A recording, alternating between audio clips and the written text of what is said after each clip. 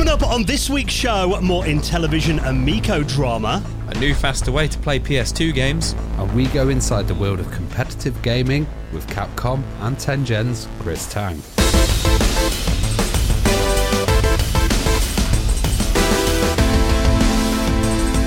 The Retro Hour podcast is brought to you each and every week with our good friends at Bitmap Books. Now, you need to check out their latest book, Go Straight, The Ultimate Guide to Side-Scrolling Beat-em-Ups. Get ready for the fight of your life and taking you behind the scenes on legendary games like Double Dragon, Golden Axe, Final Fight, Teenage Mutant Ninja Turtles, and some more obscure brawlers that you need to try as well. Pre-orders are available right now for shipping on February 25th. You can find out more and the rest of their retro gaming books at bitmapbooks.co.uk.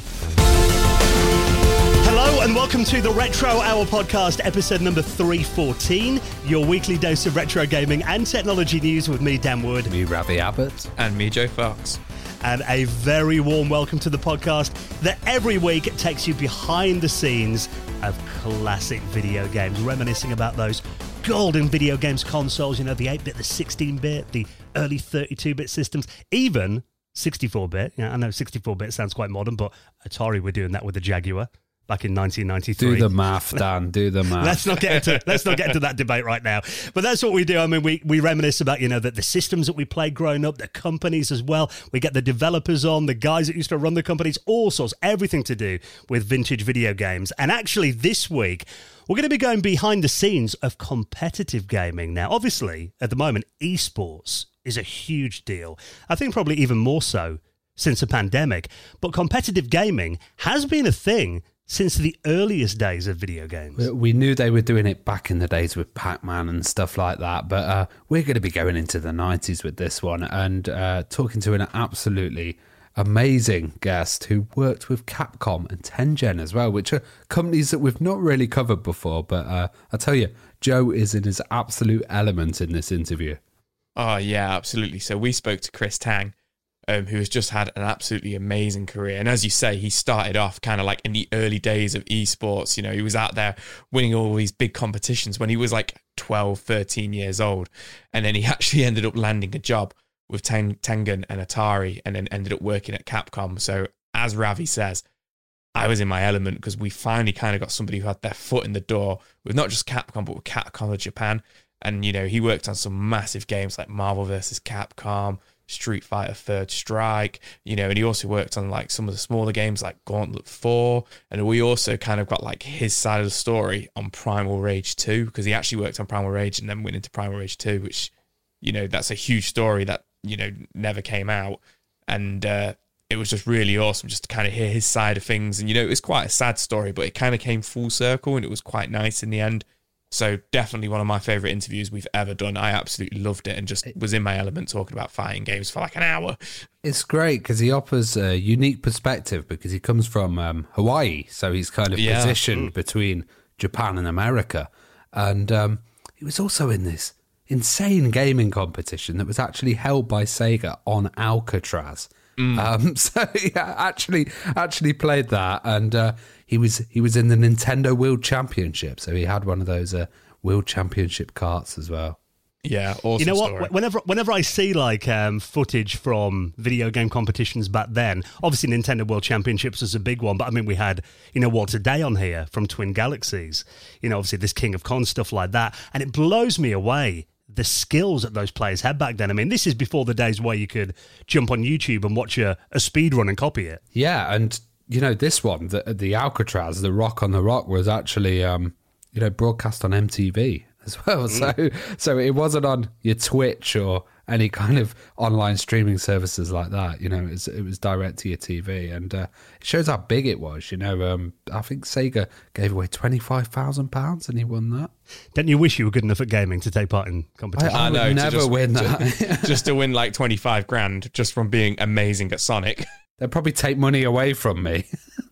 You know, we've been to like, you know, Play Expo and that kind of thing before. I think you've actually taken part in a couple of competitions, haven't you, Joe? I've seen you up there. Yeah, I randomly entered a Dragon Ball Z Fighters competition, you know, and I love Dragon Ball Z, but I never played this game. And it was like the week it came out on PS4. And I came like 8th. was like insane. Like out of 8 people, yeah? Yeah, out of 8 people. No, it was out of like a good like couple of hundred people. Like, you know, me and our friend Alex, who's a friend of the show, entered. And you had to pay to enter. And we thought, oh, this would be really funny. And I felt really bad because Alex got knocked out in the first round. And then I won like my first 3 rounds. And the top prize was like 500 quid and a PS4. And I was like, started to think like, oh man, what if I actually win this? You know, like if I actually win like 500 quid, that'd be amazing. But then I got absolutely battered. Like the 4th round, didn't even land a hit on like the guy I played. But yeah, man, like that for me was amazing. And that was just like a couple of hundred people. So it was so cool kind of hearing, you know, Chris's point of view. Like you say, he was on the Rock at Alcatraz and at, you know, the Nintendo World Championship in 1990. So really, really fun stories. Yeah, it's going to be great to hear some kind of background on, you know, these events are now legendary, aren't they? They've gone down in like gaming lore now. So Chris Tang, our special guest, Joe and Ravi are going to be catching up with him on the show in around 25 minutes from now. Now, we bring you a guest on the show every week, but also we bring you up to date on everything that's been happening in the world of retro gaming and technology. Some big stories to get into in just a moment. But, you know, we don't want to give it the hard sell at the start of the show, but I just want to quickly remind you that the reason we can bring you this podcast every week is thanks to our incredible supporters on Patreon. I was actually chatting to someone on Discord the other day, and they were telling me that they listen to the podcast every week, and they were like, I thought I should get involved in this Patreon thing, but I don't really know what it is, if I'm honest. And it kind of struck me that maybe we've not really explained this well enough for a lot of people.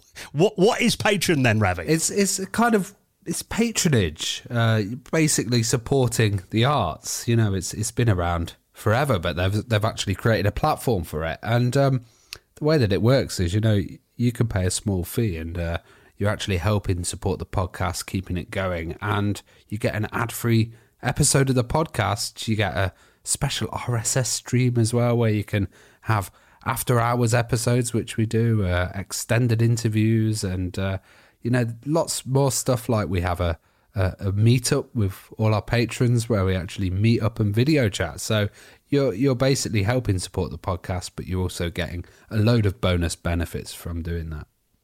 Yeah, and I think we've been kind of hovering around 260 patrons for about 3 or 4 months now. It kind of just keeps going over, then drops under again, which, you know, is the way these things go. I mean, you know, obviously things come up and people kind of, you know, afford to keep paying. We completely understand that. Then new people come in. I think at the time of recording this, we're on 262 now, which is incredible. But obviously anything we get into Patreon, it really helps us out with the running of the show as well, and just make sure that we can bring it out each and every Friday for you. And like Ravi said, you get the perks, you get it ad-free, you get the normal podcast early most weeks, you get the exclusive patrons only podcast, the After Hours show.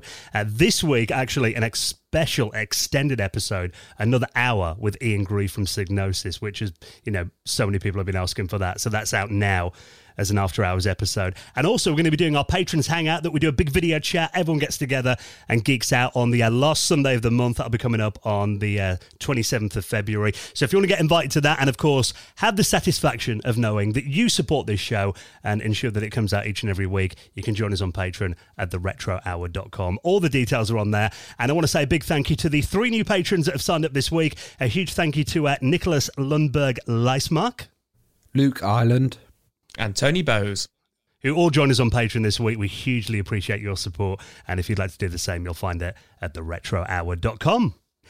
Now, one story that we need to talk about this week is something that we first mentioned on this podcast. I think it must be around 3 or 4 years ago. That to say it's kind of been filled with many twists and turns and drama over the last 4 years would be understating it slightly. But this is the Intellivision Amico. Now, this is a system, just to kind of recap it, it was Tommy Tallarico was really the main guy behind this. And it was kind of a project to kind of bring back the couch gaming era of video game systems. Obviously, Intellivision was a big name in the earliest days of consoles. And they've been saying that what they want to do is get kids off Xbox Live and get them off playing the Switch online, get them to sit down with the family and bring back couch gaming. That was the aim of it. But now, in 2022, 2 years after this system was first promised to be launched back in 2020, there is still no sign of it. And there have been some, I've got to say, now, if I was a backer of this project, maybe some quite worrying updates that have come out over the last couple of weeks, and including this article that I'll link up in Nintendo Life that now claims the Intellivision Amico may never see the light of day. Yeah, we've kind of decided not to cover it massively on this podcast because it was just kind of as I said, drama and a little bit back and forth. But this seems to be really kind of significant news. It looks like a good fun system for Intellivision fans and co-op people. And also Tommy Tallarico is a real legend in the video game world. He's created a lot of music and a lot of fantastic games. But it seems like he's now stepped down and been replaced as the CEO. And he was very much the kind of evangelical head of the Amico Intellivision, and he was kind of really pushing it and doing lots of interviews out there about it. So it seems kind of a bit bad. What's going on? Well, the latest thing is, like you said, Tommy in the last month has been replaced as CEO by a guy called Phil Adam, who was a revenue officer before. Now, I've got to say, I was looking at Tommy's Twitter feed before, and it turns out his father is seriously ill at the moment. So that could be a big reason as to why, he doesn't want to be doing the day-to-day running. And, obviously our best wishes with Tommy and his family. But also there's being one thing that you've got to do is, this kind of companies have done an SEC filing. Now, this is where they kind of, obviously anyone that wants to open themselves up for investment, they've got to kind of outlay the risks and everything of investing Security in a firm like Security Exchange Commission, is it? Yes, which is an American body, I believe. I'm not too up on investment, but there are some points that actually, if you read this article on Nintendo Life, they've pulled out a few of the headlines from this filing where, they've got to be transparent because obviously if you're asking for investment, you've got to lay the risks down. You've got to be honest about everything. But one thing they've put out there that seems to be the headline of this is, it is possible there may never be a fully operational Intellivision Amico, and it's possible that the failure to release the product is a result of a change in business model upon the company making a determination of that business model or some other factor which will not be in the best interest of the company and its stockholders or creditors. So it turns out actually that, since it started this company back in 2018, they haven't actually generated any profit. And in fact, they reckon that there is $3.1 million in outstanding loans. So there's quite, heavy debts there as well. And they've also raised around $17 million, all these investment drives that they've been doing to design this console and market it as well, and paying for the development of software for it too. And now they're actually looking for yet more investment. And there is another crowdfunder running at the moment on a website called Start Engine, which is an investment site where they're aiming to get another $5 million. From memory, I believe this is their fifth investment round. And at the time of recording, they've only raised $58,000 on there. So, quite a long way off the $5 million mark. But it kind of doesn't look, I'm not an investor, like I said, but the fact this has been delayed 3 times now, we know the world's been difficult over the last couple of years, with chip shortages and that kind of thing. But it doesn't look that promising, I've got to say. To be honest, coming from a background of Amiga computer and other systems, you do kind of see a lot of this hype, and I hate to use the word vaporware, but if it doesn't appear, then it is vaporware, and like it's really tough. You can live off hype for a certain amount of time, but if you're not making profit for that long, and you're not kind of diversifying, I would think even if they were just to offer branding or something else, if they couldn't have done that, I think it's a bit of a tough situation to be asking for the money again. And I don't know if they've kind of got enough support, especially with Tommy not on board now. It's a tough situation for the Intellivision fans out there. Yeah, because they did show some of the hardware at a gaming show in America last summer. And if you look on YouTube, there are actually a few videos of people actually playing some of the early games on there. So the hardware does look like it's, in some form actually out there. But then, like you said, they're asking for another $5 million to kind of get this thing over the line. And if you look at the little trailer they've put on here, it's pretty much identical to the one that they put out back in 2018. So, and even the game clips in there are the same ones that they put out 2 or 3 years ago. So from looking at this, if you saw the original one, it doesn't look like it's come on all that far in the last few years. And let me play you a little bit of the trailer, because it gives you more of their idea for what they want this system to be. Intellivision is bringing families back together again with an innovative gaming console called Amico. 40 years ago, video games burst onto the scene as families connected gaming consoles to their television sets and enjoyed playing simple games together. It didn't take long for video games to grow into a multi-billion-dollar industry, as the digital play from companies such as Atari, Coleco, and Intellivision became an integral part of childhood culture. But by the mid-90s, the video game industry took a turn. Easy-to-play games became sophisticated, controllers became complicated, and consoles became expensive. Sadly, family play was replaced by solo play, and rooms full of laughter were replaced by insulating headsets.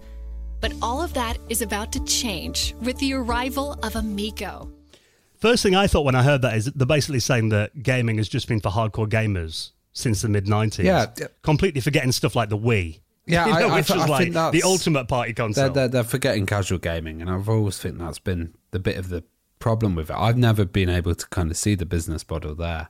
But yeah, it's interesting to kind of see what they're doing. But even saying stuff like it's going to be cheaper, I've heard reports that they're going to actually have to increase the price of the unit now to make any profit at all if it does actually get this investment and if it does come out. Well, they're looking, someone's kind of gone through all the figures here as well, and there's a couple of comments on Nintendo Live. Someone's worked out that they're going to have to sell them for $200 to kind of break even. Yeah.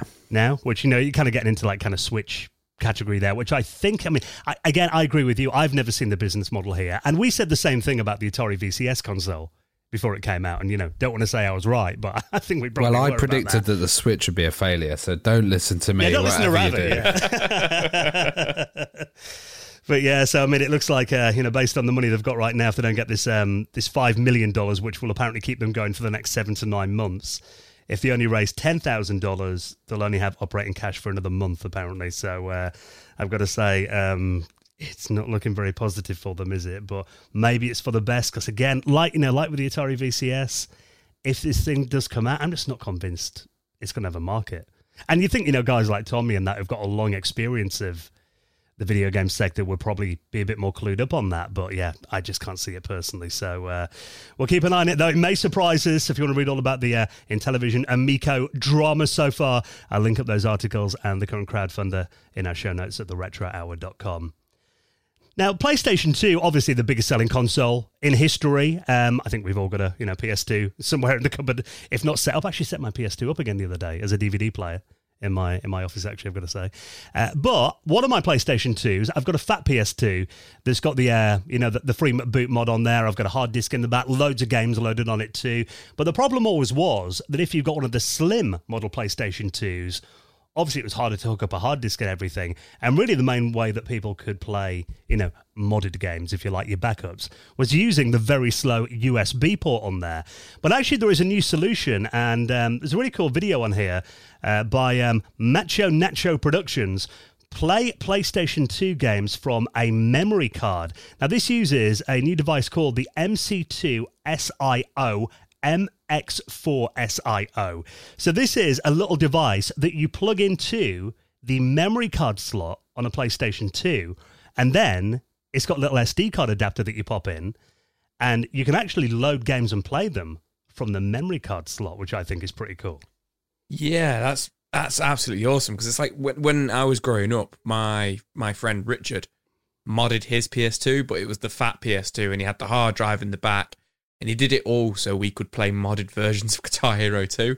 But it could also emulate, snares, and we could emulate PlayStation 2 games on it. But like you say, the slim model could never do that. And, the option would be to plug the hard drive into the USB port. But it caused issues of like flickering on the FMVs, and you'd have like major game slowdown. And it was all because of the USB port was it a USB 1.1? So it's just very slow. A very slow one. So does this essentially upgrade the USB port? Is that essentially what's happening? It's making it so it works better? No, this completely bypasses. Oh, because it's through the memory card you slot. don't use it at all, which amazes me. Yeah, because I didn't know that actually the memory card slot was faster than USB. Yeah, that's wow. mad. That's really surprising. I thought it was going to be the memory card slot and the USB, but it is just the memory card slot essentially. Yeah, that's insane.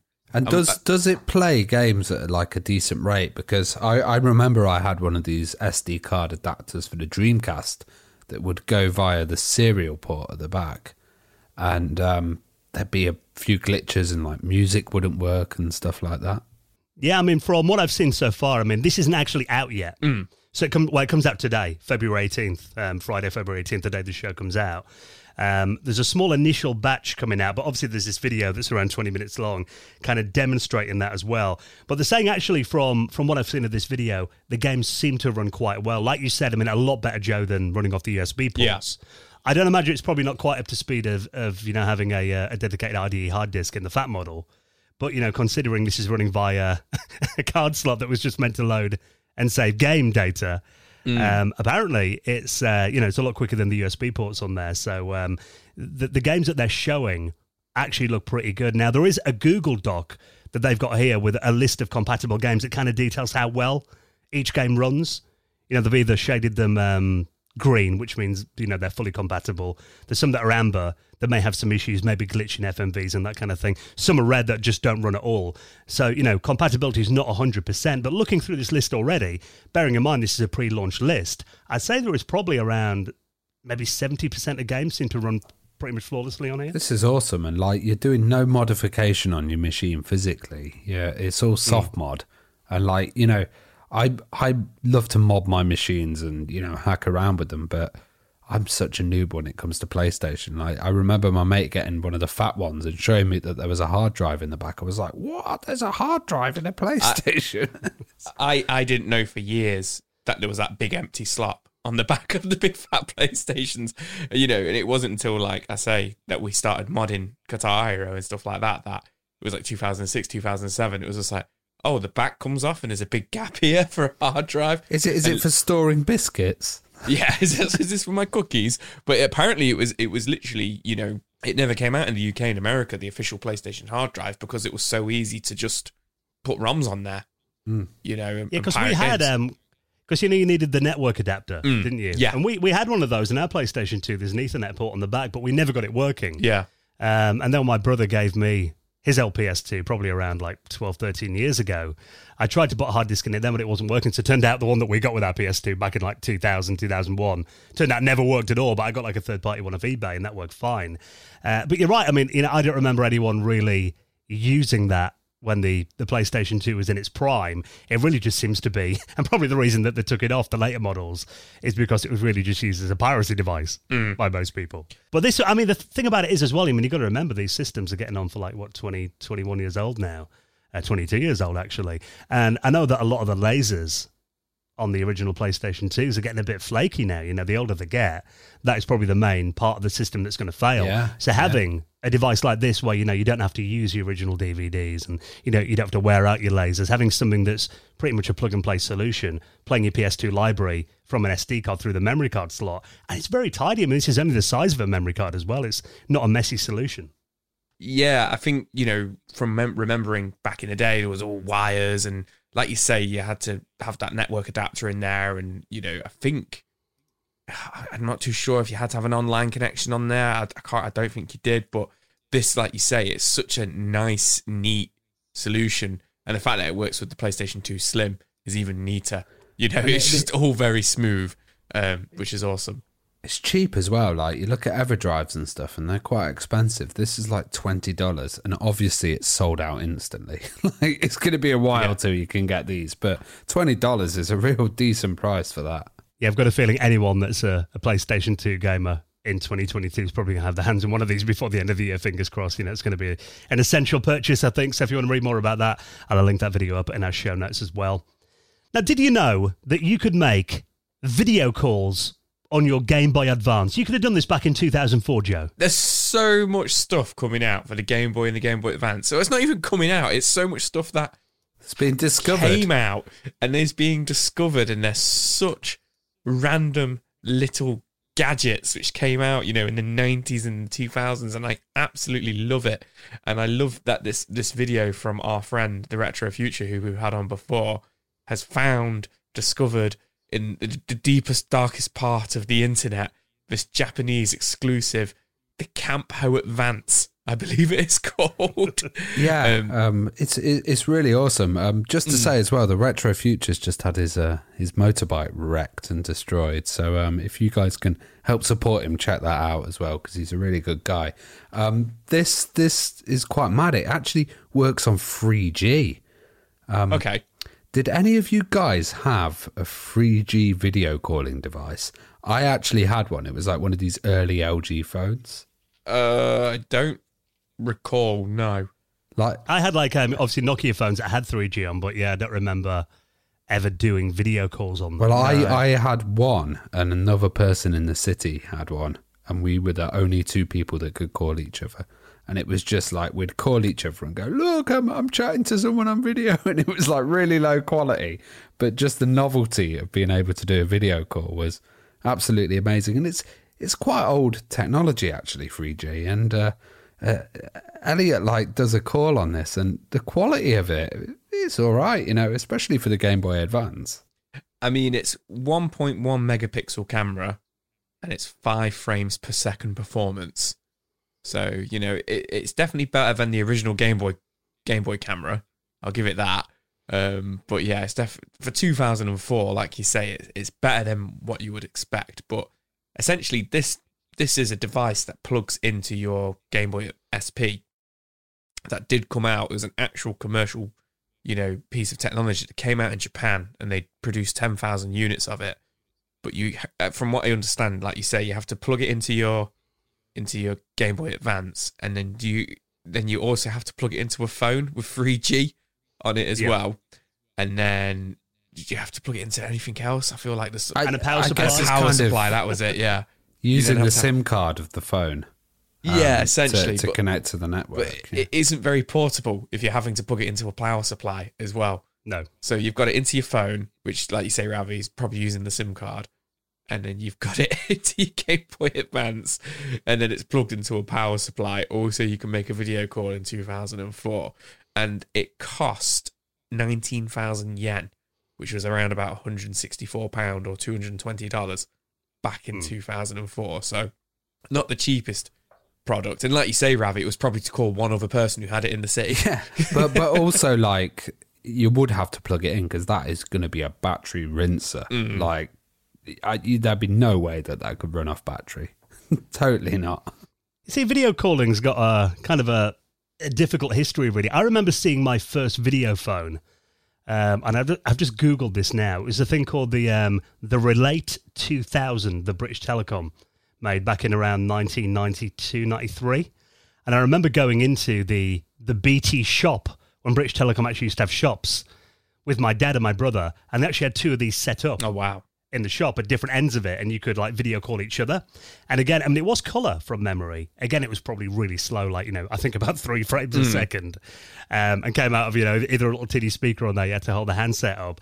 I remember thinking that was pretty cool, but I remember thinking, even then, do I really want to see all my friends every time I call them? Because I mean, I don't know about you guys, I use video calling now on stuff like, you know, Teams and Zoom and that, you know, for work. Yeah, that's it. Literally work. Like when I saw it in Star Trek, I was like, right, I'm going to use this all the time. You know, this is the future. But only during the pandemic, when you couldn't see people, I was using it for social reasons and like pub quizzes and stuff like that. But yeah, now literally the only video call and stuff that I do is just for work. You know, just meet someone, see them, and it's kind of got this formality about it, hasn't it? Video calling. Well, you have to brush your hair and get dressed, shave, yeah. So I think, you know, video calling's always been something that we think we want.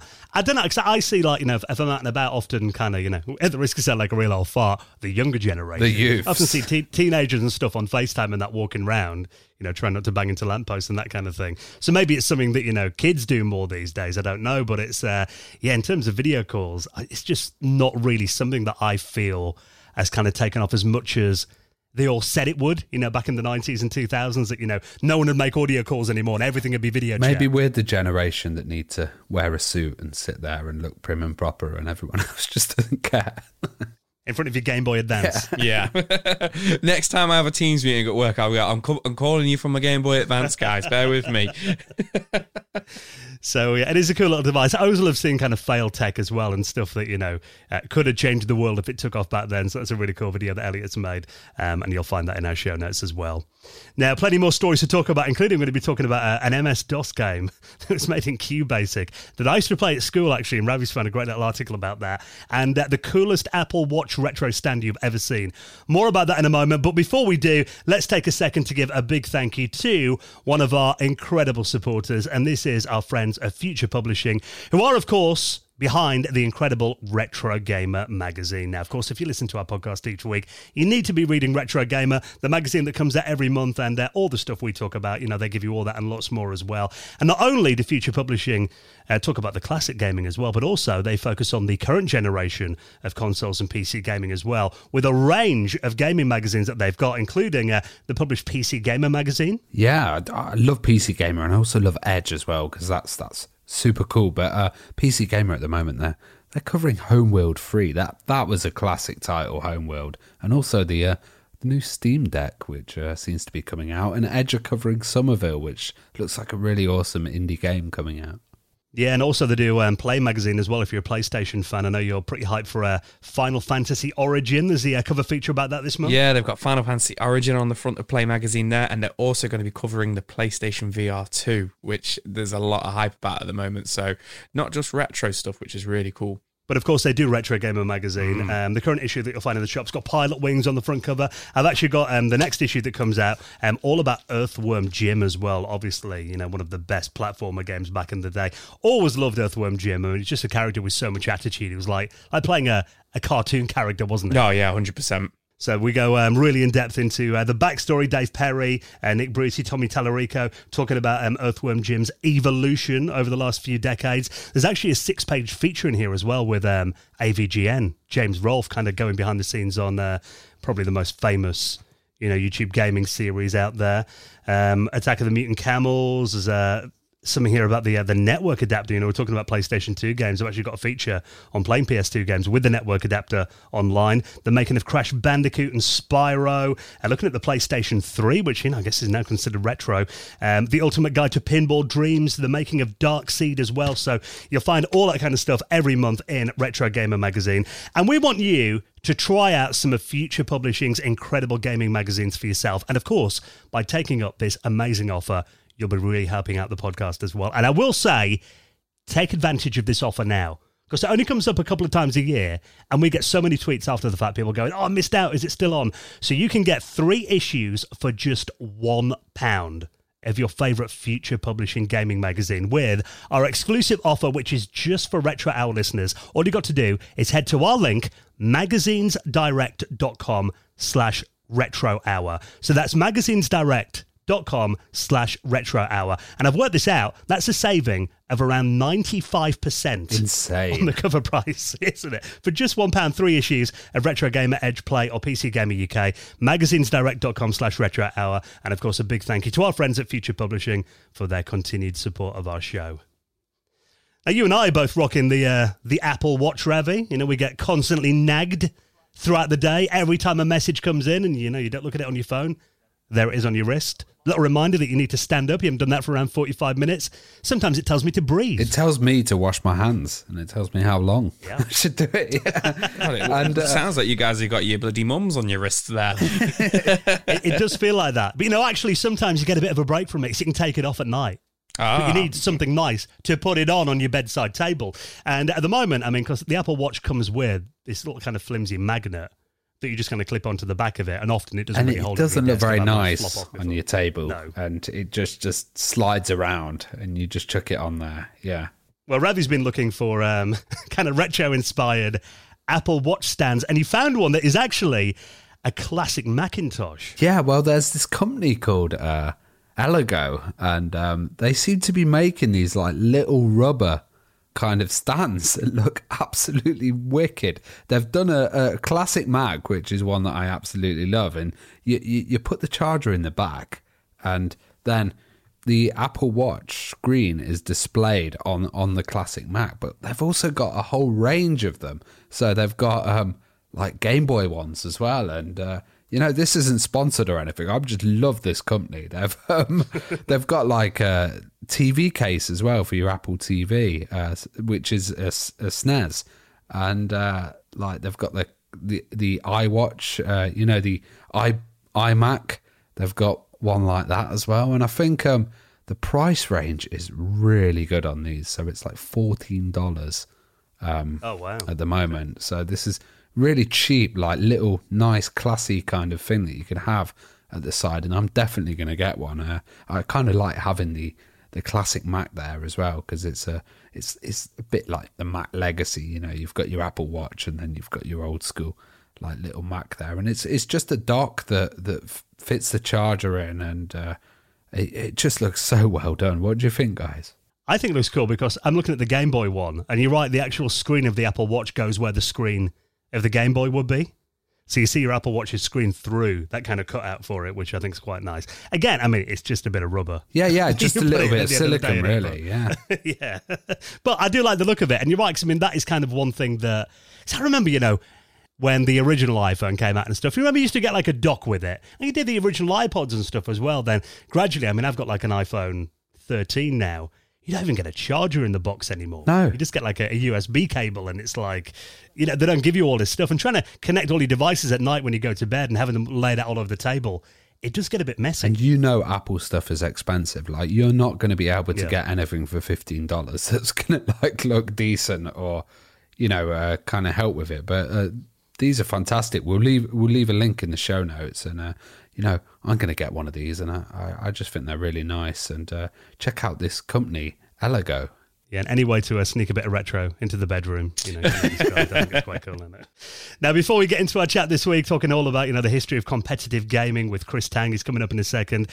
This is a cool little article you found, Ravi, on howtogeek.com. This is by Benj Edwards, who does some great articles. He's a podcaster in America as well. You know, there's a lot of retro gaming and retro technology podcasts too. This is all about a game that I used to play at school, and actually, I'd forgotten about this. Now, this was a game that was included with MS-DOS in QBasic, a game called Gorilla. You see, I never knew about this one. Like, this looks blooming awesome. It was actually like a hidden game, and we love these like secret games in there. So what was it, Dan? QBasic is a programming language, right? Yeah, so this was in MS-DOS. So I mean, I remember, I think we first started getting Windows PCs probably around 92, 93 at school. I mean, we're still mainly Acorn Archimedes then, but we had a few like Windows 3.1 machines, including one in the library that I used to play with sometimes. And yeah, QBasic was on there. And the only way you could access this game is because it was written in QBasic. So it was actually one of the included demos that you get in there. So you couldn't just run it directly from DOS. You had to load QBasic and then load up gorilla.bas, it was called. But me and my friend Ricky, we used to play this so often, you know, during like wet lunch breaks or whatever, we go in the library and play with this. Really what it is, it's kind of a bit like a primitive version of something like Scorched Earth or Worms. Okay. So you get two gorillas who stand on the top of a skyscraper, and from memory, I think they're kind of randomly generated different heights of skyscrapers, and then you get exploding bananas, and you've got to kind of set the angle and throw them at each other to try and blow each other up. It looks pretty dope, actually. I really need to play this, and they're saying that there's a new version of it. Well, there's a version of it now that you can actually play online on archive.org. And, you know, I'm glad that this has brought back some nostalgia for you. Can't you play everything on archive.org? Yeah, man. Absolutely. I must say, your wet lunch breaks looked a lot more entertaining than mine at school. We just used to get given the cubes that like attached to each other, like the little plastic cubes that you did like with maths, and we just got to play with them. Like that sounds depressing. Yeah, it's pretty depressing when you look back, whereas you were playing a primitive version of Worms, throwing banana bombs at each other. But you see, back in the 90s when the teachers didn't know what you were doing, I mean, you know, the screen was faced away, they thought we were looking up library books or something on there. Maybe. You know, there's a lot of hidden games. Like, I remember there was one in Excel and stuff like that, and there was like flight simulators and stuff, but it was all about like knowing the commands. So like, you know, obviously you guys would be in the knowledge, but there'd be other people playing other weird stuff. I remember the first time I went up and I loaded up that flight simulator that was in I think it was in Excel. People were just like, what? I can play a game on Excel? Okay. You know, it would be like, right, abandon all kind of office or spreadsheet stuff that I was doing and just play this all day.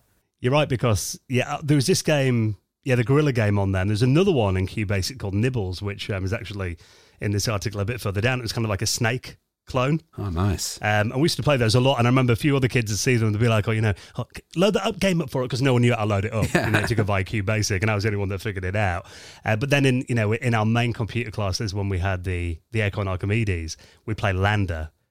Obviously, the David Braben game, Virus, it was launched as, I think, that was included on the demo disc on the Econ Archimedes. We'd often play that in class when, like, the teacher wasn't looking. And then I remember someone found, I think it might have been like a shareware version of Doom that someone had put on the network.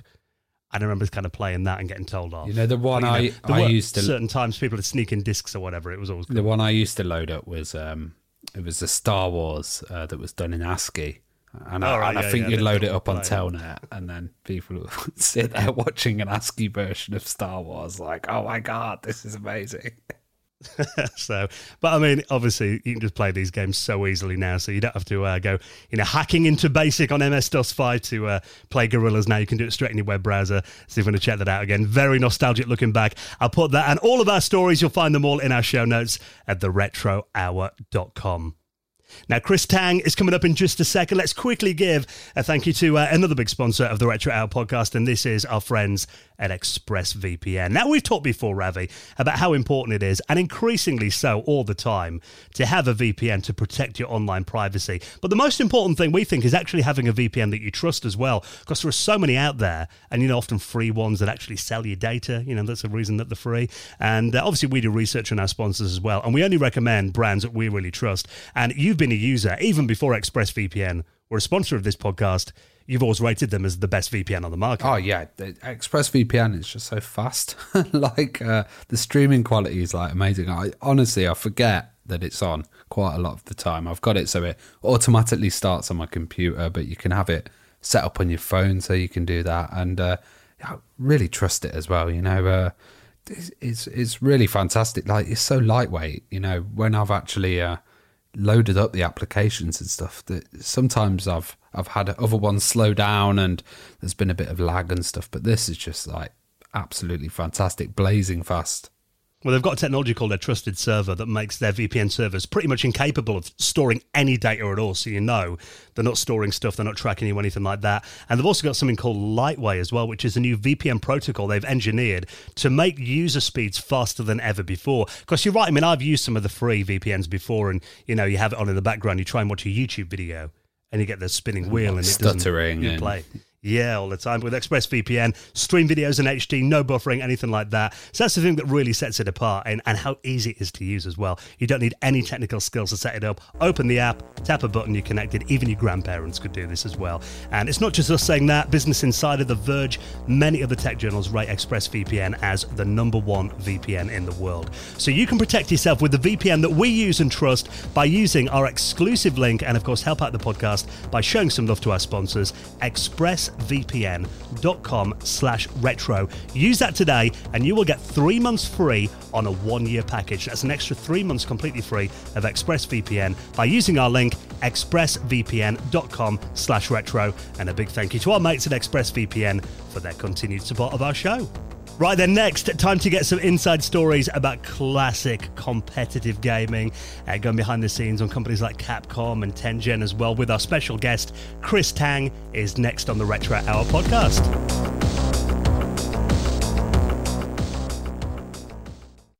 You're listening to the Retro Hour podcast, and I'm here today with Chris Tang. How are you doing, Chris? I'm doing great. After getting my computer up and running, I'm just all ready to be interviewed by you guys. Awesome. Well, we've got a question that we always ask our guests, and that was, what was your first video gaming experience or memory? I was really small, probably just a few years old, and it's probably Pac-Man. I probably saw it at some kind of public place. I remember, especially, I grew up in Hawaii, and we had department stores, and we had other, like a drugstore, I think, a block away from where I lived. There was a Long's Drugs. I think the chain is not in business anymore, but it's been taken over by CVS or Rite Aid or one of those companies. But in Hawaii, it's still called Long's Drugs because over there, they still kind of respect when a brand's been around long enough, they keep the local names there. So it's still called Long's Drugs in Hawaii, but they always had 2 arcade machines back to back by the checkout counters. So every time my mom would take me to the store, I would see these arcade games and I'd walk up to it and I would just be mesmerized by the lights. So I'm pretty sure it was like Pac-Man or one of those early 80s games that I first saw. And, I would eventually get like a quarter, pop it in, and I wouldn't be very good at it. But I had a lot of fun playing arcade games, and arcade games just really entranced me when I was little. And I would play those games. And then eventually, consoles would come out. I think my cousins had like a 2600. They were kind of mean to me. They didn't let me play very much. So I ended up eventually I got like a ColecoVision that my dad got me when I was still very little, and that was my first console. Was Hawaii then? What was it? A bit kind of behind with the releases in the States, and did you have any gaming stores? Not. It was really? ahead of the curve. It is halfway between Japan and the U.S. So I would see Japanese arcade games like everywhere, and the kids at school that I hung out with, they were all getting stuff from their relatives in Asia. Like they'd have relatives in like Hong Kong or Japan, and I would go to their house, and that's where I saw Famicom for the first time. And this is how I found out about import gaming. And there were games that I had no idea either existed, such as Gradius 2 and Super Mario Brothers 3. I had those games months and months before they were released in the US. And I even found out that some of them were different. Like I found out later on when they eventually did bring out Super Mario 3 to the Western world, they dumbed it down, and I was offended. I'm like, what do they think we are? Do they think we're bad at games, and that Mario has to take an extra hit because we suck or something? I was offended. I was like, well, what's up with this? And but import gaming was like this huge new world of games to me, and I would go to the Japanese bookstores that we had locally, and I would try to decipher. I kind of learned hiragana and katakana on my own just because I was so interested in video game magazines, and I think reading video game books, reading video game magazines, even when I couldn't play them, made me much more interested in it. Like there's a electronic games magazine and computer games magazine, and I would find these books like how to win at video games. And even though I wasn't playing them, right there in front of me, I would just be flipping through these and I'd be studying them. And little did I know that, that kind of literacy was not just helping me learn how to read, but it was also teaching me important things about the video game industry that would come in handy later. So living in Hawaii really, I think, helped in that it was this cultural bridge between Japan and the US. And so many of the innovations that were coming out in video games seemed to hit where I was sooner than other places. It was full of electronics and technology, and businessmen coming from Japan, and just kind of like the stuff was getting around, and I couldn't it couldn't hide from me. I would just there'd be like this one main shopping section near Waikiki, and it would have like all the latest stuff, all the Sony camcorders and VCRs and electronics, and the electronics section would be extremely robust and have all the game systems and games out on display, and I was always exposed to it. Did you have many arcades there? Yes, absolutely. Hawaii was a very good place for video games. I remember when I was in grade school, my elementary school was across the street from one of the best arcades I've ever been to in my life. It was called Kaimuki Q, which is what you'd probably think would be this rundown, dilapidated place. It allowed smoking.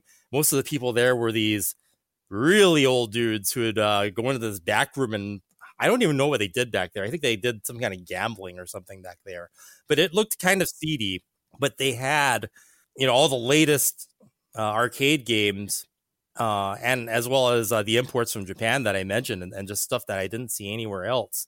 So that was like an arcade that I would sneak there before I'd go to school. I'd go there and I'd play games, and then I would go to school afterwards. And I remember the first time I saw, there were two games that really affected me that became my favorite. And that was Gradius and Life Force. I saw there like for the first time. And, when I first saw Life Force in it, it had all of that speech, and the scroll speed was just so fast and exciting. I was just completely hooked. And those memories really stuck with me, that I would see games there released on a weekly basis, daily, almost like a daily basis.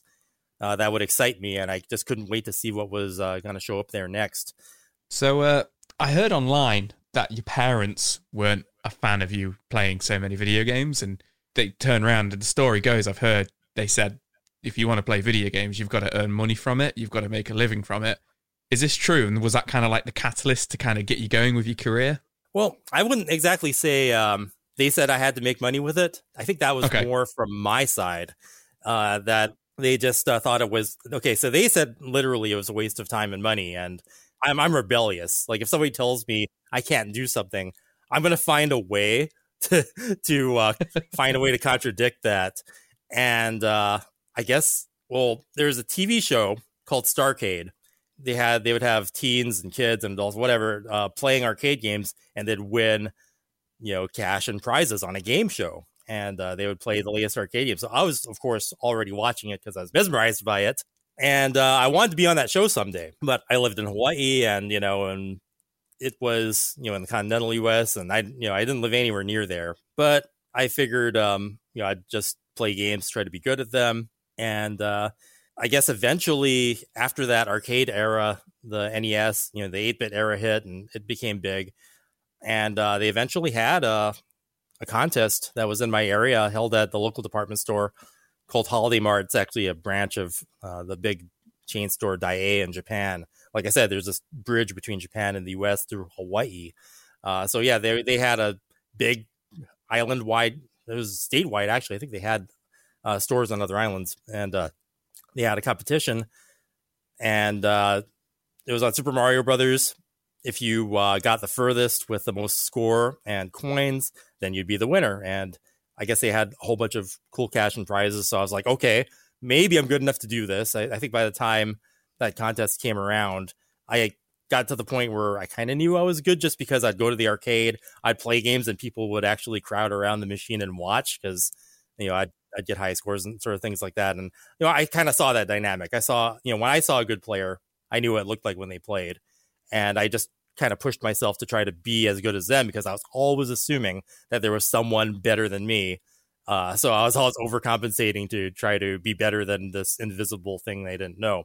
So I entered that contest, and then I won. And not only did I win, but so the goal was to get as far as you can in the game. So it went by world and then by score. And that actually was a really good rule set. It's probably one of the best rule sets I've ever seen for a video game tournament, because it forced the player to kind of manage their risk reward. Like, do you go farther or do you go for points? But you want to go farthest. So I was the only one in the whole competition, during its 2 weeks that it was running. Like there's like a preliminaries and the finals. I was the only one that was able to beat the game. Oh, so wow. At that point, I was beating the game with the highest score possible. I think I was getting around 300k points, depending on how much risk I did, because you have to get the points along the way. Yeah. If you assume that everybody's going to beat the game, which I was, then you have to maximize that to secure the win. That's why I love that rule set. So I was the only one in the whole competition that was beating the game, and for me, you probably thought, "Oh, I've got to get a high score because everybody else is beating the game as well." I'm like, well, everybody else, how much are they getting? They're probably getting like 300, 500,000. I better, really push myself. So I got it down to the point where I was basically speed running a game, just like in the late 80s. So just having that dynamic, having that sort of challenge in front of me is just kind of interesting to look at it, seeing where things have gone since then. Once I won that, my parents' tune changed, and they were very supportive of me from that point forward. All I had to do was prove that it was possible, and prove that I was good enough and motivated enough to have this love for video games carry me through life, and it did. I was wondering, like, how did you prepare yourself for it? Like, there was a lot of competitive gamers before that would do patterns in Pac-Man and stuff like that and learn the kind of routines. How did you get the knowledge to play these new titles? Well, so the information back then was different. There wasn't an internet. I kind of just read books about games and kind of gleaned knowledge on how games worked. I knew there were bugs. I knew about, like the Pac-Man split screen. If you roll over 255, bad things happen. That seemed to be a pattern that I would read about in all of these 80s books. I would play a game, and then I would learn from it, and I would just try to do better and better. I would write down how long something took me. Oh, I also had a Betamax VCR. Yes, Betamax from the 80s. That my parents, my parents are Asian. They had Betamax, so they I would record my games and I would play them back. And in the mid 80s, I'm not sure how many people did that, but it was a valuable tool. And I just sort of learned as I went along. I found all sorts of crazy tricks and patterns on my own. Like I wouldn't read about these things. Like there's that trick with Mario where you stand at the edge of the stairs and you do a jump. And if there's a turtle shell there, you'll bounce on it and get a whole bunch of one-ups.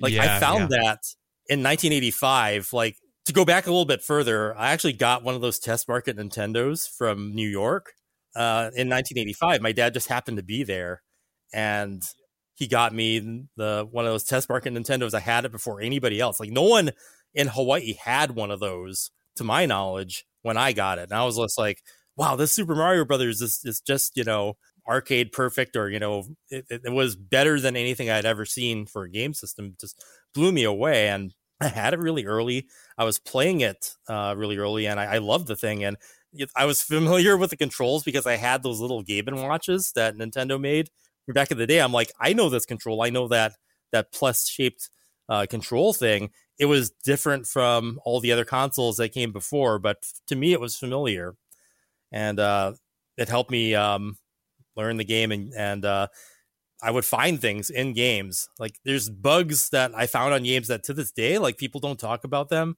There's this weird one I found in Ghosts and Goblins. I think Ghosts and Goblins was the first hard game that I played that people would consider to be a challenge, but I blew through it. And I was like, I was just a kid, and I thought every game was that hard or was going to be that hard. So my standard for difficulty was set very high at a very young age. And there's, I guess, third-party games I felt were harder than the Nintendo ones. And yeah, I think Ghosts and Goblins was really a good training ground for what was to come.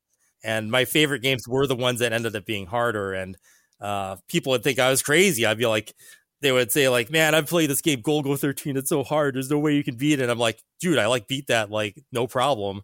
I got to the point where the kids in school were starting to pay me to advance their game in Zelda and Zelda 2. I think Zelda 2 was the one I got the most kids paying me to advance their game with. And that started my journey as a competitive, or what do you call it, professional game player, where I was actually getting money and kids were letting me have and borrow their games. That is just going off topic there. That has just unlocked an early memory for me of doing that with Metal Gear Solid for the PlayStation. Oh, wow. My friends were giving me their memory cards and asking me to get them further in the game, but I was just copying saves and putting it on their memory card. So I was doing the exact same thing, but it was probably a little bit easier for me. But that's amazing. So you did that competition. You were then, we read online that you were at the Nintendo World Championship in the early 90s. What's the story there? Did you go straight from that little competition, or did you kind of build up to it? It started with that store chain in Hawaii competition. That was the first one that I did. It was like in 88 or 89. And the Nintendo World Championships was in 1990. And my family was moving to California from Hawaii. And I was really upset at that. To be honest, because I was just at that age where I was starting to get friends, and I was getting kind of settled in, and I thought people were starting to like me, and the whole video game thing was really good. I was a state champion. This is like I didn't want to leave the state that I had success in, and go to California. But I guess my older brother was going to college, so kind of like a big thing the family was going through, and I didn't really have a choice in the matter. So after the move was made, I tried to make the best of things. And then I heard about, through Nintendo Power, that they were going to have this bigger contest. And of course, since I had experience, and by that time, since I had won that Hawaii championship, I kind of knew I had a chance. So that's kind of how I got into it. In my local area, which was California, they had one. Oakland was the city qualifier that was closest to me. I went there. It was like 3 days. And the first day I was feeling pretty good. I got pretty good scores. And by the end, everybody was watching me play because my scores were higher than everybody else.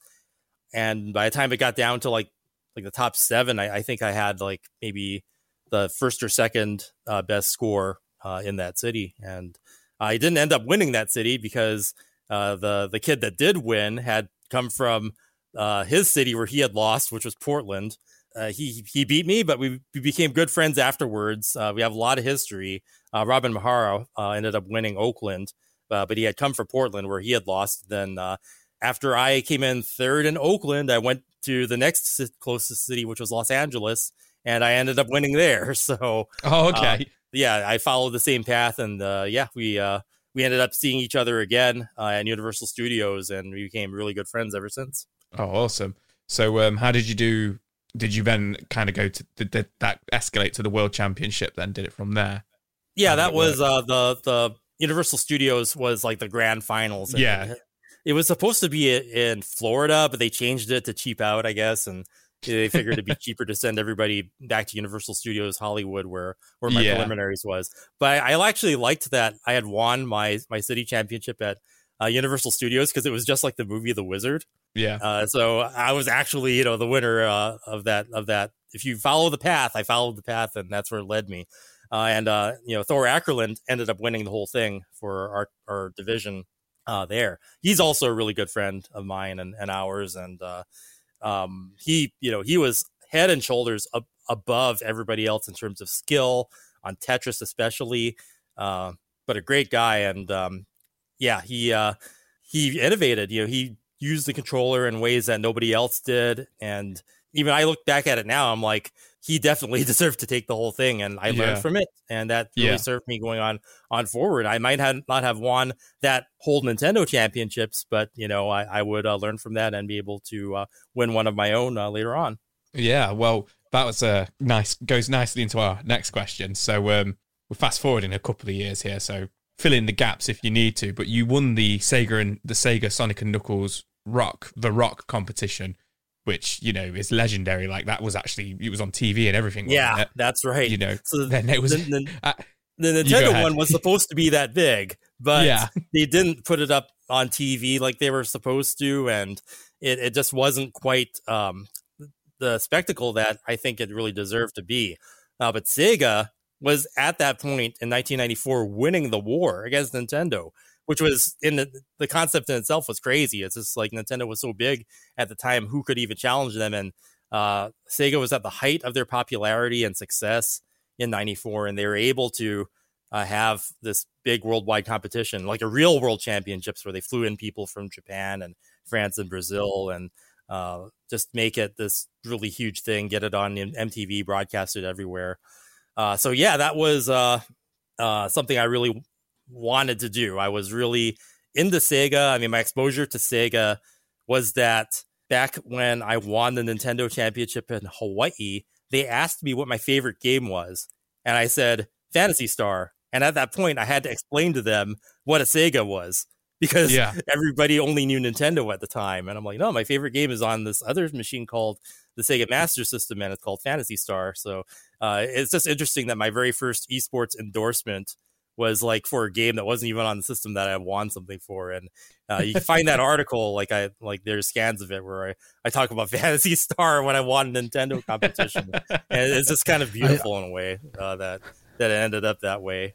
I've just got to ask, did you have the World Championship cart at all as well? Yeah, at one point I did. And it was a prize that was given to us. I think at the time that I sold it, it probably went for the most that one had gone for. So I don't regret it, but there comes a point in time where when you have something, it just becomes a liability if you just keep holding on to it forever. Like it might get stolen, or your house might burn down or something. So I was just like, okay, it's time. I need to.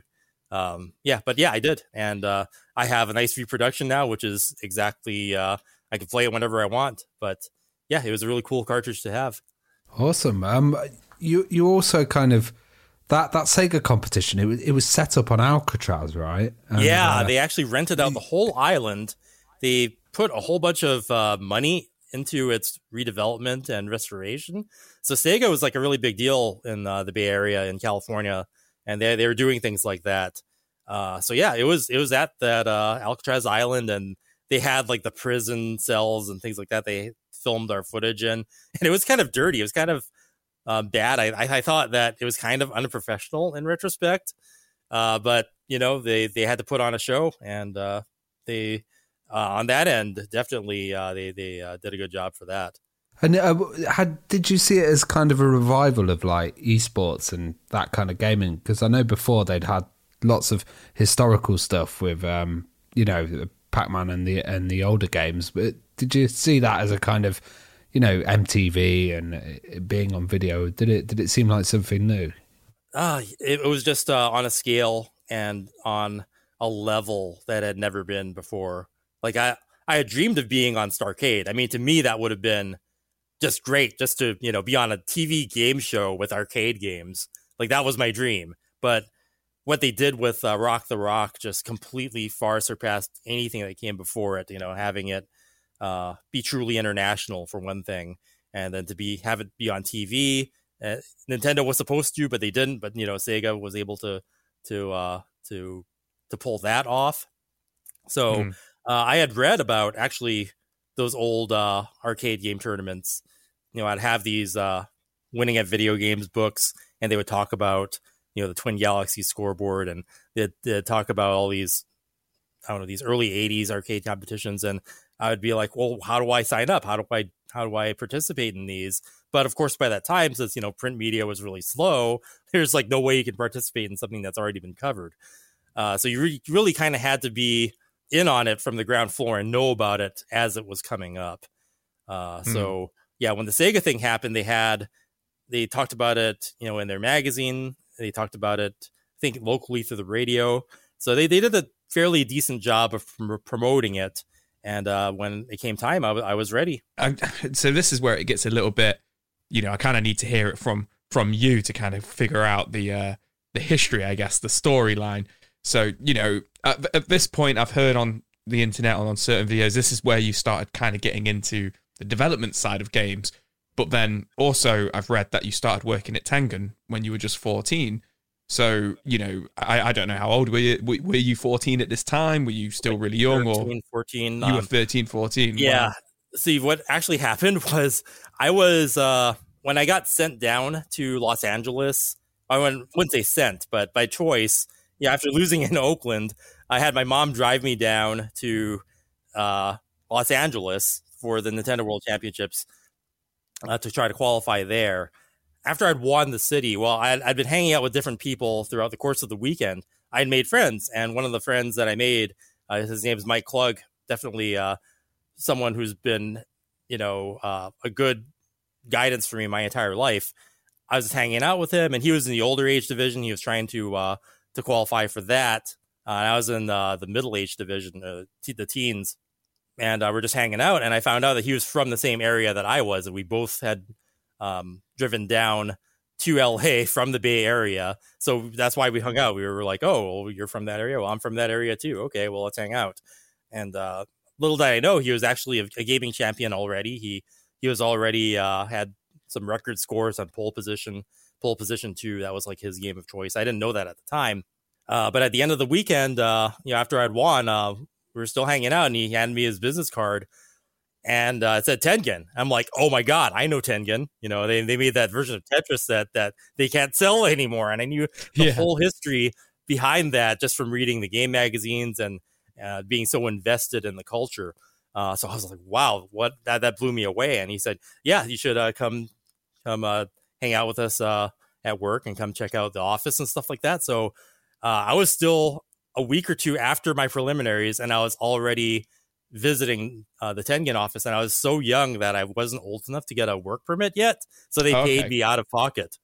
Oh wow! Until I was old enough to get a work permit, which didn't take long, but it was, that to me just blew me away. And the funny thing is, I'd already been working as a kid, because after I won the Hawaii Championships, the local game store there, which most people might know as it was called Toys and Joys, which is like an online place. It's not around anymore, but in the 90s or in the 2000s, it was like this big gaming and kind of like pop culture retailer.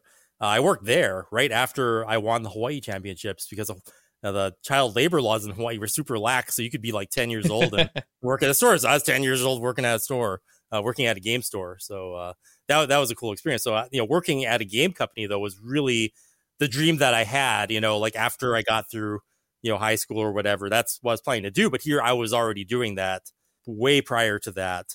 And they were paying me out of pocket. I was doing odd jobs around the office. Primarily stuff like testing and game counseling. I'd answer the phones, and I'd read about game counselors in Nintendo Power. I always wanted to be one, so through that, I was kind of doing that job. I did things like write manuals. I wrote the manuals for Rampart and Gauntlet 4, and I did some actual design concepts for Gauntlet 4 that got into the game. It got all these new modes in it, and one of them was this RPG mode that I really felt the game should have, because I didn't think an arcade port of Gauntlet would fly in the mid-90s, since it was like an 86 arcade game. So I was like, okay, well, there's other games like Dungeon Explorer on the TurboGrafx. Like, you need to make a more robust quest. People want more RPG elements. The player should be able to level up and buy things and things like that. And in order to greenlight the game, in order to get it so that people would buy it in the US, I really felt these elements needed to happen. And the developer for that, like, I didn't know this at the time. To me, I thought that there's this Tengen Japan office, and Tengen Japan could do whatever they wanted. I didn't know that at the time there were these huge limitations, and everything had like a time and a budget, and it was highly unlikely that any of this stuff would get done. But M2, this was like their first project and their first chance to prove themselves. So those mad lads did it. Like, they actually went and put the RPG mode in the game. So that to me was like one of the things that I felt was a highlight of me working on games in those early days. And they were a subdivision of Atari, weren't they? So, yes. So the politics behind it, at one time, Atari Coin-Op and Atari Consumer, who made the computers and consoles, were the same company. But they, when Warner, I think, got involved, they split the two off. And the Atari that I worked for was Atari Games Corporation, who made the arcade games. So when they wanted to make home games for platforms like Nintendo, they kind of had to make another brand that wasn't Atari. So Tengen was that home brand that they were able to make their arcade games based off of and publish other things. It became really big, prolific publisher of like a lot of different stuff just besides their arcade games. Because at the time, I mean, now that I look at the business dynamic and you look at how publishers operate, back then, they're one of the very few companies that people would, want to send their stuff to maybe get on a system. I know we had, I know you guys over in Europe had Domark, and we had a partnership with them. So we published a lot of their stuff, and a lot of their stuff would come through my hands, and would do evaluations and reports on. I was going to ask about that. Like, did you then have much exposure to the kind of European gaming scene? And yes, I did. What did you think about it? I was actually very interested in it. So for one thing, I have found out that in certain parts of Europe, the Master System won, and then NES was the system that actually got left behind in a lot of cases. So we would get things.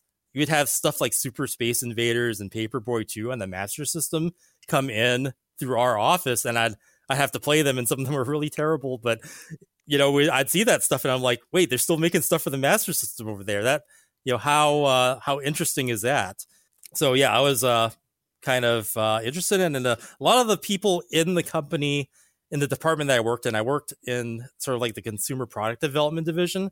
We had a lot of people who loved just quirky, obscure stuff. We all loved imports, but I think the thing that struck out to me was there was like the Amiga, and apparently the Amiga in Europe was like the dominant platform, and they had to me, it was alien to me, but they had console quality games on a computer, because over on our side of the ocean, we had like MS-DOS PCs, and the games on it were like 4 colors. Like, the games did not look good and they did not play good. But here I'd go over to my friend's house, and he'd have an Amiga with all these cracked games, and I was playing like some Euro-made version of Afterburner that looked fairly like the arcade version. And they'd show me things like I think Turrican was like, it's like, to me, it kind of looked like Metroid. I'm like, whoa, this looks really cool. It's really colorful. It's got all these kind of like a different feel. There are a lot of different stuff like Shadow of the Beast. They were showing off to me things that were popular in Europe that I hadn't been exposed to, since they hadn't been released on console in our region. So I had an exposure to the European stuff. They actually had a special setup for the PAL stuff, since it ran on, most people know as different electric systems and different video standards. So there would be like a special setup for that stuff. And it's like the stuff would run slower and it would look really bad under fluorescent lights. So yeah, I knew about all that stuff. And, kind of like being in the industry, you're forced to be exposed to it. And it was very fascinating to me. Now, I've got to ask, it could be going off topic here. We're in 1995-ish at the moment. What's the story, your side of things, for Primal Rage 2? Because obviously this game has gone down in history as essentially a lost game by Midway. And obviously it has popped up a couple of times in arcades. I think there's a couple floating out there. But you mentioned to us pre-show that you had a little bit of a hand in that. What's the story there? Yeah, I was actually the game designer on that project. I worked on Primal Rage 1.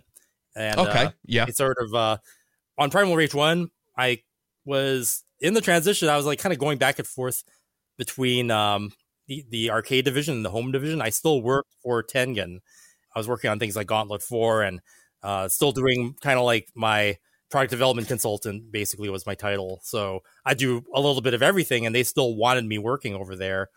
So I had split my day between what I did in consumer, and then I'd go over to the arcade side. Actually, the first arcade game I worked at Atari was another fighting game that got canceled called Cyberstorm. And that one was like a fighting game with robots. It wasn't very good. And one thing, so when Street Fighter 2 took off, like everybody wanted to make a fighting game. Everybody who made arcade games would make their own Street Fighter ripoff. But it was hard to do. And people at Atari, people at other companies didn't know what made a good fighting game. They didn't know how they worked. They didn't know what a combo was. But I knew all that stuff since I was just so invested in the games. And I was already winning. I was actually in the very first Street Fighter 2 tournament ever held, endorsed by Capcom. Capcom actually tested their games at my local arcade, which is Sunnyvale Golfland, legendary arcade. That was like, where the very first like Evo ancestor was held, was at Sunnyvale Golfland. That was my local arcade. They got everything, test units and things like that. Atari tested there, Capcom tested there. And then there was a secret 7-Eleven, it's like a convenience store that they also did, Capcom did their test games at, and that's actually where I played Street Fighter 2, and I got really good at the game. So I'd go to Golfland, and I'd just like destroy everyone on Golfland. I'd be like, how's this guy get so good? And I'd just be like, well, I play at 7-Eleven actually. But so anyway, that's the background to me being like sort of like a fighting game expert as well. I won third place at the very first Street Fighter 2 tournament ever held at Sunnyvale Golfland. There's like this really cool trophy I got from it too. I think it's still the coolest trophy I have. It's of this, they just got a karate trophy and it puts Street Fighter 2 championship on it. I was just like, that's awesome. They didn't have any merchandise of Ryu at the time. Nobody knew who those characters were, but they got a karate dude on it, and that's all that matters. So I got to become an advisor for these fighting games at Atari, first starting with Cyberstorm, and there was another project that started a little bit later called T-Rex. And it was a little bit different from what you might know as Primal Rage. Like the characters weren't as colorful.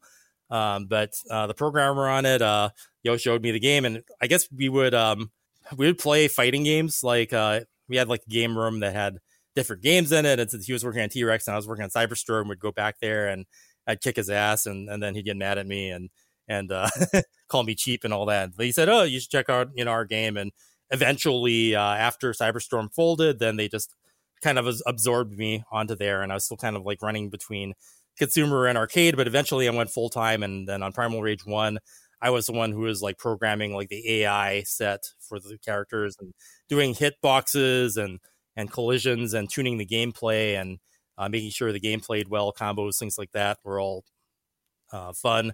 Unfortunately, a lot of the disagreements I had with the team, like I didn't like the special move input system, but for some reason, I was literally about to say, is it because you were so good at fighting games? That's why you made the combo so hard? No, I knew that they are hard, but I could do the biggest combo in the game, like no problem. But I also recognize that, people coming up to the game, playing it for the first time, need to be able to like do special moves. And the way that they implemented them, where you hold down buttons and then have to wiggle the joystick, it was not conducive to the standards of the time. People who play Street Fighter are going to try to do things a certain way just because that's how games were evolving. That was the standard at the time. And they didn't get that you needed to have things follow a certain standard. They felt that being unique was more important at the time. You know, they kept insisting that the special moves be that way, and I was just like, oh man, that's actually going to affect the success of the game going forward, and it did. And it wasn't until the game went on test in Japan and it completely bombed that they, nobody could find special moves. So that they made a version of the game that allowed for standard special move inputs, and thankfully that's what they went with for Primal Rage 2 as well. So from Primal Rage 1 to Primal Rage 2, what kind of happened there? So yeah, there's a lot that went into it, but originally we were going to make an update to Primal Rage 1 that was supposed to include a boss character and maybe have some more balancing changes and things like that. But as the industry was moving forward and games like Killer Instinct were starting to come out, it looked like, okay, well, instead of putting all that effort into just an update, why not put that boss into a full-fledged sequel? Because at that time, Primal Rage was like the best-selling arcade game of '94, and we had merchandising, we had like a toy line and all this stuff for it. You know, all these different home versions were planned, a dozen conversions on, like, I don't think we ever had a game through Tengen / Time Warner that had that many SKUs. I think still to this day, Primal Rage is probably the most ported of the, I guess, contemporary, not like a classic game like Paperboy, but like something that we brought out during its time that was released at like a year after. It was on like every 16-bit and every 32-bit, and then I think was it on the Game Boy as well? It was on everything. Unfortunately, it was on the Game Boy and the Game Gear. Yeah, it was on the Tiger R Zone, and I don't think any other Atari game can even lay claim to that honor. So, gonna make an update, and we decided to go for a full-fledged sequel, but there's a lot of politics involved. Like, they wanted to throw us onto the Kojak hardware, which is like a coin-op Jaguar hardware, because it was like free or something. So they were trying to put us on this really bad hardware, and the Jaguar was actually worse than the Primal Rage 1 arcade hardware. And when we tried porting to it, and it was just so bad, it was like we couldn't even make it look as good as part 1. So we were just like, no, we cannot be on this. And it was really demoralizing to the team to have to like put a game that was considered to be good on this really bad hardware. But eventually other hardwares became a thing. I think we tested the Titan for a while, so we thought we were going to go to Titan, but then everybody said, oh man, that thing is so terrible to develop for. I remember, so I was still going back and forth between consumer and arcade, and I remember the programmer, our lead programmer, back on Saturn Virtua Racing, at the start of the project, he was happy, and at the end, he looked like a zombie. He was just like, it took everything out of the guy. I'm just like, man, dude, what happened to you? It's funny because my contribution to that Virtua Racing game was, I think I provided the soundtrack because I collected game soundtracks and I had all the CDs, and they didn't have the Virtua Racing soundtrack, but I did, so I just let them borrow it, and they just ripped it, and they put it on the Tengen Time Warner version. I'm just like, oh, cool. Having that Virtua Racing and Outrunners soundtracks really did some good. But yeah, that's just a side note. So yeah, Saturn was not a good platform to go to, but eventually the arcade PSX hardware became an option, and it was able to do a lot of the different things that we needed to do. We knew we needed to have a lot of animation frames, so our hardware wizards like built a hard drive interface that would allow it to, I mean, we didn't even have the term for streaming back then, but we were streaming animation frames off of the hard drive, or streaming the backgrounds of the music, and we were doing all sorts of technological things with Primal Rage 2 that no other game was doing. It was so far ahead of its time, and maybe that was a bad thing because you couldn't make a home port of something that was that advanced. So in one way, we were like actually bringing an experience that no one else could replicate. Like, not even Killer Instinct would have the amount of frames of animation that we could have, since we had the tech to stream off the hard drive, and we had the production facilities to make all these stop motion animations that were really elaborate.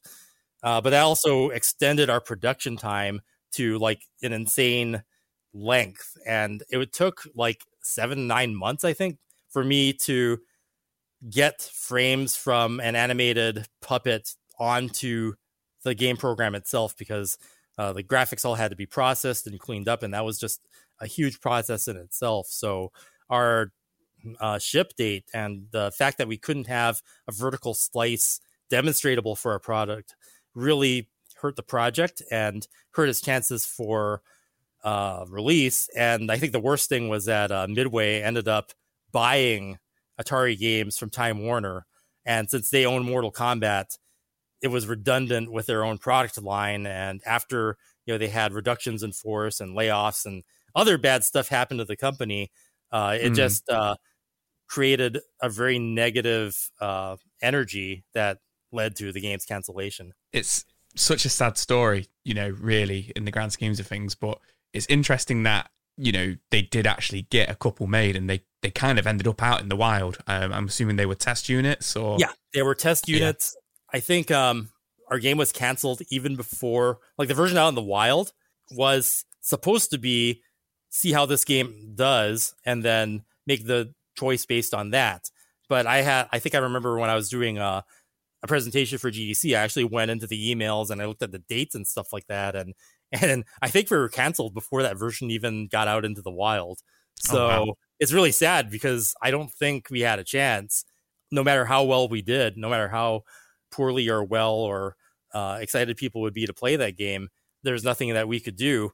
And I never would know I didn't think that I would ever know what it would be like to see people play that version of the game and be excited for it.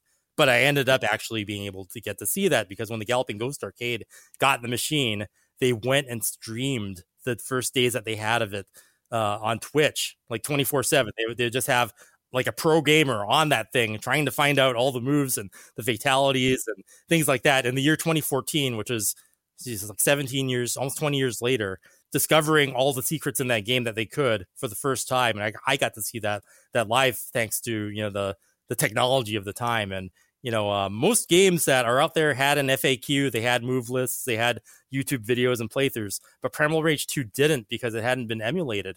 It was too quirky, the hardware was too weird, all the hard drive stuff. And I guess it had some protection to the code that our programmers like Ming told me about it later that, I had written some traps and things like that into the code so people couldn't reverse engineer it. And I'm like, well, that made it so people couldn't emulate it. And that's why it was a lost game for so long, because people just couldn't play it in that era of emulation where, even if something was canceled, if there were games out in the wild, you'd see emulation of it, but not for Primal Rage 2, not until 2017, which was after the Galloping Ghost Arcade had it. So it's fairly recent. And, it made these big news headlines in 2017. And that to me, was really vindicating to see people enjoy the game on a level that it really deserved to be. Yeah, 100%. It was, I guess, it's a sad story, but a nice end that the fan base, managed to get a hold of it and, first of all, stream it like that in 2014 and then take it apart and get the emulation out of it in 2017. So it was a nice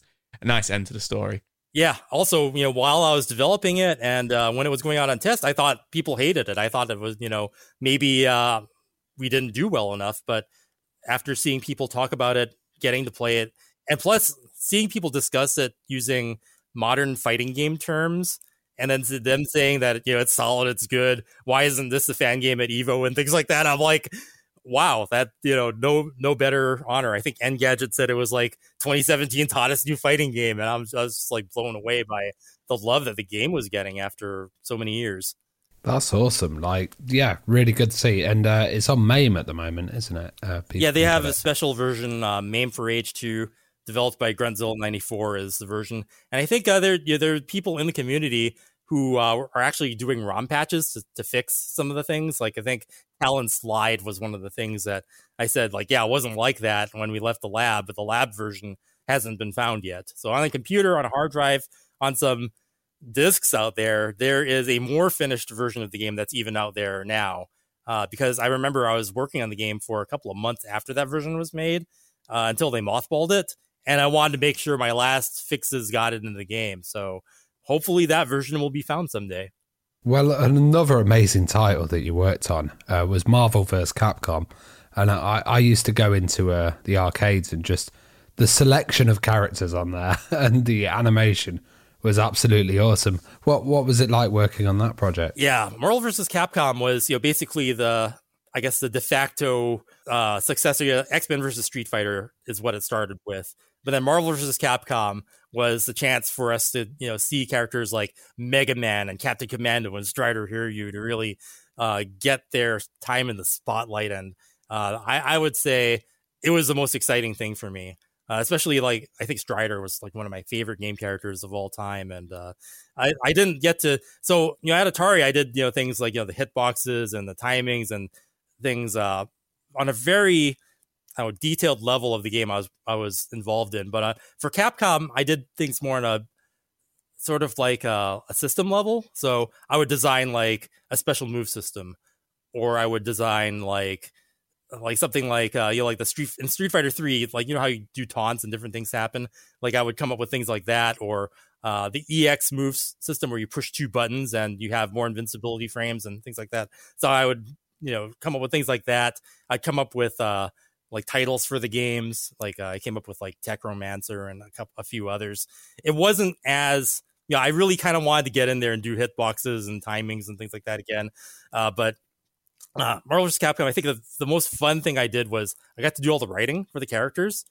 So Strider Hiryu in particular, I went back into the NES game and I played through it. I recorded it. I saw every single line in the game, and I made sure that he was written like the character that everybody envisioned him to be. So that was really fun. I think in the years that were to follow, someone like would make like a Strider. They were like a really big fan of Strider, and they made this web page, and they said, these are the words that I live by. And it was basically everything I wrote like for Strider. And it was just like, wow, that was like, no better honor, but to have people live by the words that you wrote. And that was a lot of fun for Marvel vs. Capcom. And that's MVC1 is probably between that and Turbo Hyper Fighting are like my 2 favorite fighting games of all time. Yeah, I think for me, Marvel vs. Capcom 2 probably edges it out. I just think the roster on that is incredible. But did you expect, Marvel vs. Capcom 1 to just become so big and become such a classic? Because, here in the UK, me and Ravi were joking about it before that, like, the older boys would go play Marvel vs. Capcom at our local arcade. All the cool guys. All the cool guys would go play it. That was like the cool game to go play at our local arcade. It was such a big game. Well, it's got a different vibe than Street Fighter. Like Street Fighter is like, single hits, big damage.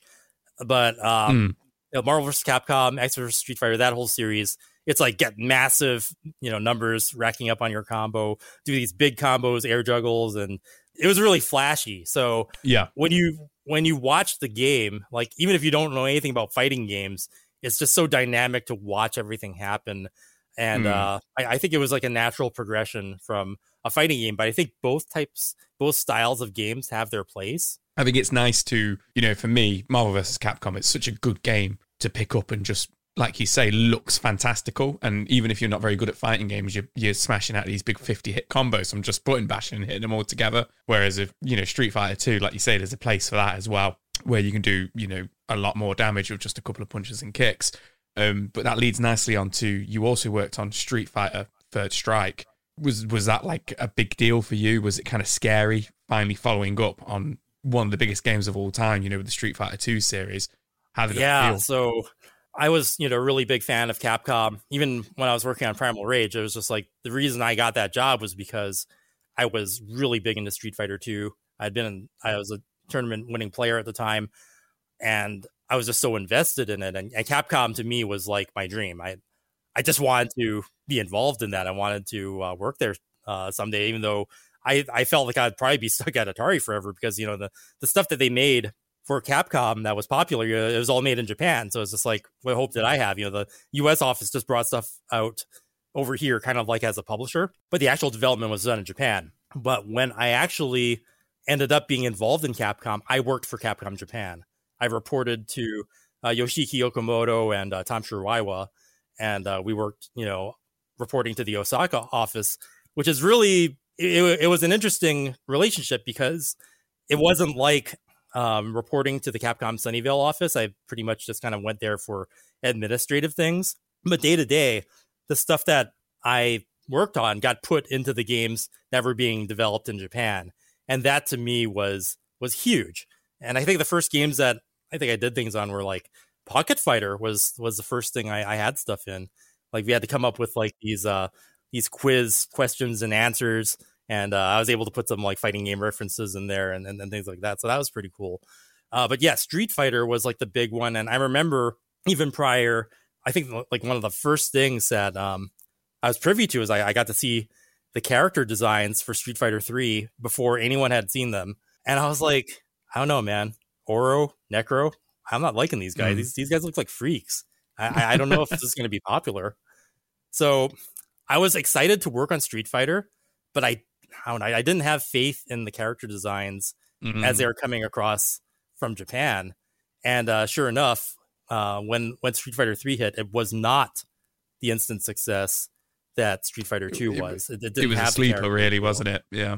Yeah. So I know eventually, it did catch on, but it wasn't until those games were actually out of production and no one was making fighting games anymore that Street Fighter 3 Third Strike got really popular. But at the time I was working on them, I did the best I could. I think some of my best writing is in Street Fighter 3 in that series. And I came up with some systems like the EX special moves and things like that. I thought were pretty good. But to me as a player, kind of the speed and the dynamic that I enjoyed in games like Turbo Hyper Fighting, it was different in Street Fighter 3. Like there's more of a focus on parrying, and I was good at the game. I enjoyed it, and I was competitive at it, but I just liked Street Fighter 2 better. I liked Marvel vs. Capcom better. And there's a certain appreciation you can get for Street Fighter 3, but that level of depth where you can get to appreciate it, you really have to be surrounded by other good players to appreciate that depth of competition. I think even for its time and even up till now, like it's something that you have to be a little bit too invested in it to appreciate it. So I think like I respect Street Fighter 3 for the design and for what it is, but it's just over that line of like where it could have been wildly successful had it gone down a different path. And I think a lot of it started from the characters just not being marketable. Not having as appealing characters as at the time, like SNK was having these characters, be really just kind of cool looking. Like they'd be wearing these fashionable outfits, and when cosplay started becoming a thing, everybody was doing the SNK characters. But the Capcom characters were these freaks. It's like you don't go to a convention and see someone cosplaying as Oro or 12 or any of these like any of these mad characters. Yeah.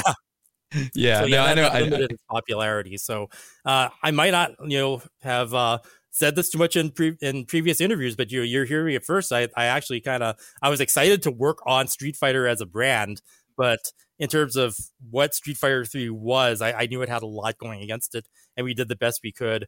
Luckily, I was also working on Alpha 3 at the same time, and Alpha 3 was just fine. So it had the characters and things that people still came to expect for the most part. I still like Alpha 2 better, but that's just me. And how did you, just to backpedal a little bit, how did you kind of get involved in Capcom? Because you said Capcom was like, you were worried you were going to be stuck at Atari, and it's like Capcom is, especially in the 90s, they were the fighting guys. They were the fighting games guys. They were the go-to fighters. How did that come about? How did you get the job there? Okay, so there's in the 90s, late 90s, there was kind of like these fighting game, or these like competitive gamer / magazine writer / I work at a game company types. And we'd do all three, and we kind of like each discipline would kind of be blissfully unaware, but aware that we had these skills. So you had people who would write at GamePro, who would work at Capcom and then enter contests. And then I'd be the guy that I'd work at Atari, and there are a few magazines that I'd contribute to and win the big Sega tournament. And we would show up to places like CES and E3, and we'd all hang out and things like that. And would make friends. And one of my biggest friends, Eric Suzuki, ended up, I got him a job at Tengen working on some fighting game that obviously got canceled. And then he ended up going to Capcom and being sort of like one of the main guys to help bring the Japanese games out into the US. And we worked together we're not really together on the same project, but we're in the same building at Atari Tengen. He went over to Capcom. And then when Primal Rage 2 got canceled, it just seemed like the natural thing. It's just like, well, Primal Rage 2 is not coming out. What do I do? I think I'm going to go work on Street Fighter 3. So that really helped me kind of put that experience of having a game canceled behind me, because I knew I was going to be working on, really polished, really good games from that point forward, working at Capcom. So I had that kind of lined up, on the last days I knew I was leaving Atari. I knew what was coming. I was just like, all right, I get to work on some really cool stuff now. And I was super excited about it, especially knowing that I'd be reporting to Capcom Japan was really huge, because I didn't think that was possible. And ironically, so our department at Capcom, we were actually replacing, there were a couple other guys that I was alluding to in this sort of circle of would show up at CES and E3, and we'd go to the arcade afterwards, and we'd all beat each other up at the arcade afterwards. So James Goddard and Dave Winstead were at Capcom doing that job, and they had been the sort of like consultants on Street Fighter 2 series. They actually went over to Atari to work on another fighting game that got canceled for several years called 10th Degree. While Eric and I went over to Capcom, and we started doing what they used to do. So, in terms of being, design support and localization and contributing to a lot of the Capcom games from the Western perspective that got implemented into the Japanese product. Actually working on a new title at the moment, aren't you? Strike Blazinger. Could you tell us more about that? Oh, absolutely. So, after being in the industry so long, eventually you just want to make the games that you just want to make. Like, especially if you have indie capabilities now with great engines like Unity and Unreal and the tools being available. One thing, so we just finished talking about Capcom, but while we were there, something really struck out at me when, Eric and I would talk to legendary people like Yoshiki Okamoto. They'd say, like, why are you working at Capcom? You should be out there making your own games, making your own mark out there. And they would actually bring this question to us. And at the time, we were young and we loved Capcom, and that was our dream. We wanted to work on Street Fighter, we wanted to work on Capcom games. But eventually you come to a point where you just want to make something that excites you. And Strike Blazinger is kind of like the culmination of that. So the guy that got me into Capcom, Eric, he's our producer, and another friend who was ex-Atari and myself were the leads on this thing. And, we're trying to make the games that we really want to have come into reality. And we're really big fans of Sega. And I love games like Space Harrier and Phantasy Star. So when the elevator pitch is like, it's kind of like a spiritual successor to Space Harrier and Phantasy Star and all these kind of like cool techie sci-fi things that Sega just kind of doesn't make anymore, with the bright colors and sort of new futurism that was popular in the mid 80s. And we made a prototype and we took it to various conventions, and it became a really big sensation. Everybody that played it really loved it. And then we started to realize, the reason why it's not out yet is because we realized we had to make the game a lot better than we originally thought we had to, because the potential, it was so good and so fun. It's just like, we can't bang this out in a year like we thought we would. We're going to need more resources. We're going to need, realize the dream of hundreds of levels. And, when we, I guess our producer said, put 2-player implementation into the game. And it's just like, when you take a single player game and you turn it into a 2-player game, you start to have to do things like, tabulation for collisions and score, and everything in the game is now applied to 2 players instead of 1. So it's really complicated. But anyway, I digress. So the project became a bigger thing than we thought it would be. So then now we started to have to sort of restructure our studio and our games so that we could ship multiple games, smaller projects, leading up to the bigger release. That's amazing. And unfortunately, we are the Retro Hour, and we're coming up to about an hour and 10, 20 minutes now.